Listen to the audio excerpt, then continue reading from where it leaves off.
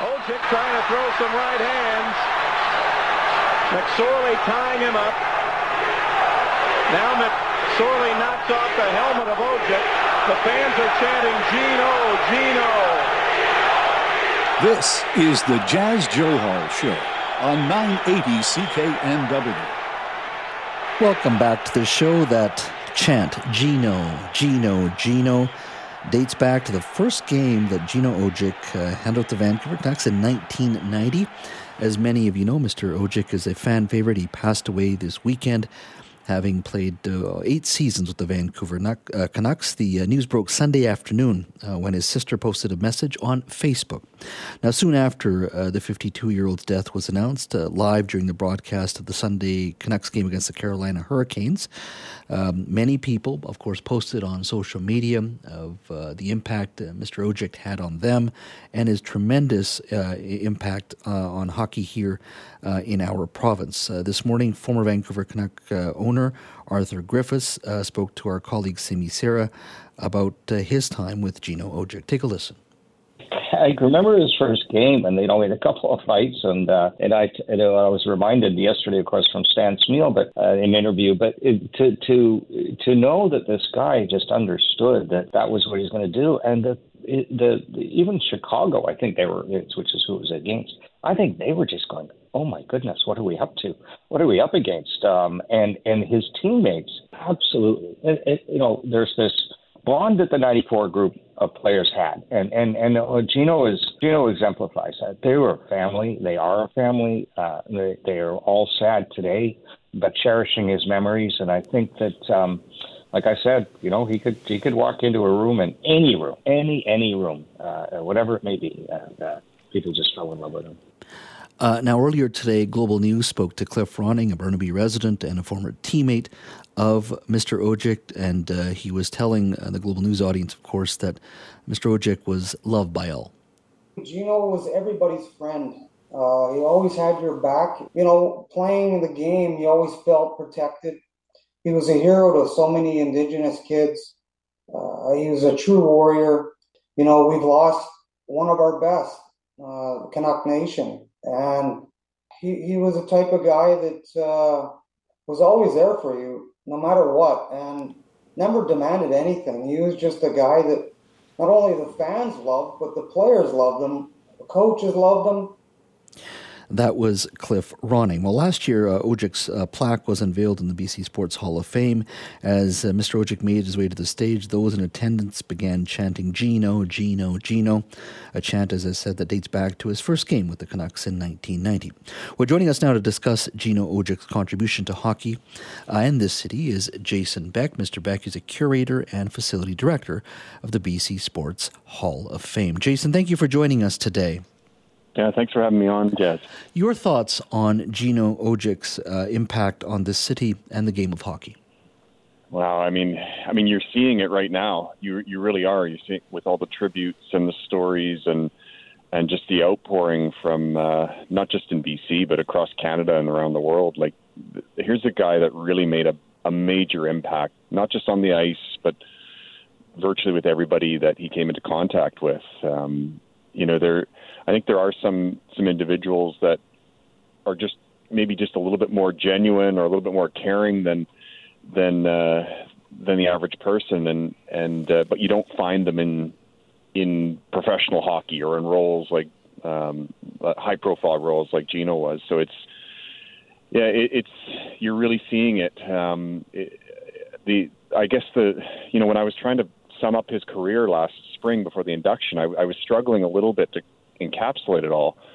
And I was at a Canucks game at Rogers Arena, and he was introduced to the crowd, just put on screen. And like you just said, the crowd started chanting his name, Gino, Gino, Gino.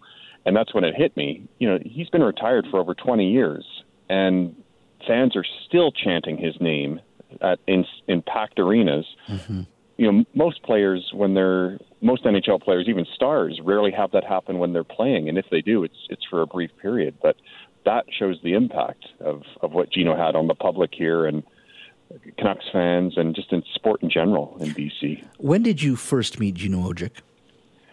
First time I met Gino was in 2017, actually 2017 and 2018, when we were preparing the Indigenous Sport Gallery at the BC Sports Hall of Fame. We wanted to feature him in the gallery, which we did, and also wanted to get his input on some of the work that we were doing. And he was really generous with his time and his opinions, and then also donated some memorabilia that is on display still in the hall. Yeah. So his memorabilia is there at the Sports Hall of Fame if people wanted to go check it out.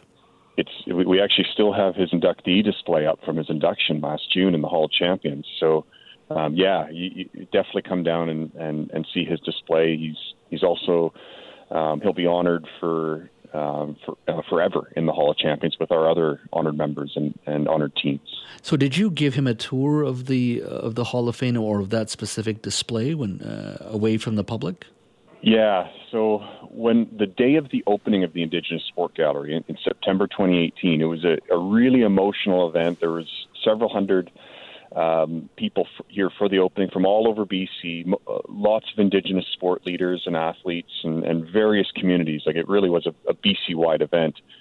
And Gino was going to be there, and I thought he actually was in the hall. But I didn't see him till he came walking up with his friend Peter Leach just after the opening ended. And I assumed he was coming back because the event had been so big and so packed. I thought maybe he wanted to take another look. Mm-hmm. And he said, "Well, we're here." And I said, "Well, sorry, Gino, you're late. You missed it." And he said, "Oh, I guess he just got the time mixed up." Mm-hmm. So I said, "Look, come on down. There's not many people left, but we can give you a tour of the gallery," which was great because he actually had the time and the space and kind of a quieter atmosphere to look at everything and take it all in. So he was seeing all these great Indigenous athletes and teams and stories and events that are profiled in the Indigenous Sport Gallery, but he was really quiet. And I was actually starting to get a little bit worried that he wasn't saying anything, that maybe he didn't like it or there was something wrong. And anyhow, Alison Naylor and I, the executive director, we finished the tour with him, and he just kind of looked at us both and then stuck out his hand to both of us to shake and just said, "This is reconciliation." And it was just like, it was such a powerful moment, and you could tell he was really moved by everything there. And from then on, he just continued supporting the hall after whenever we needed after that. Mm-hmm.